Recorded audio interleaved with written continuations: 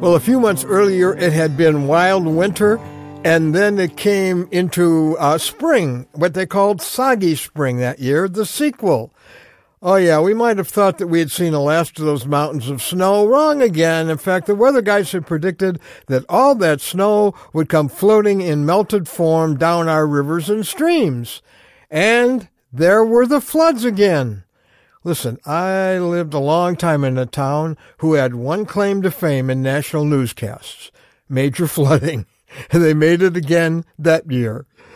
Just a heartache that we knew all too well. I'm Ron Hutchcraft. I want to have a word with you today about why temptation wins. You know, when it's flood season, the weather people all across the country issue their oft-repeated warning, turn around, don't drown.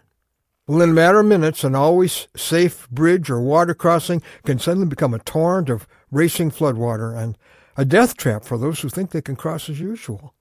Cars and vans and trucks, and even there was an Amish buggy a few months earlier. They can be swept away in a fatal current. So keep it coming, weather guys. Tell us when we need to hear it. Turn around. Don't drown. Actually, that's advice that some folks wish they had heeded much sooner. I mean morally, spiritually. Few people who have become addicted or adulterous ever expected to get carried away.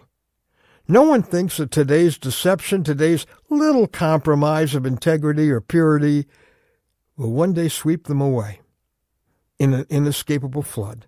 Who could guess that a click on a web page, a little flirtation, a lie to get out of a jam, would lead to a torrent of expensive consequences? After national headlines exposed the unfaithfulness of her politician husband, his betrayed wife said this: "You can pick your sin. You can't pick your consequences." Boy, isn't that true? One TV meteorologist said that the reason people die crossing familiar bridges in flood times is a fatal miscalculation. He said they overestimate the power of their car and they underestimate the power of the water. Let's tweak that just a little to identify what makes even spiritual giants fall farther than they ever dreamed. They overestimate their power to resist, and they underestimate the power of sin. The inexorable progression of spiritual seduction and disaster goes like this in James 1:15. Desire, when it has conceived, gives birth to sin. And sin, when it is full grown, gives birth to death.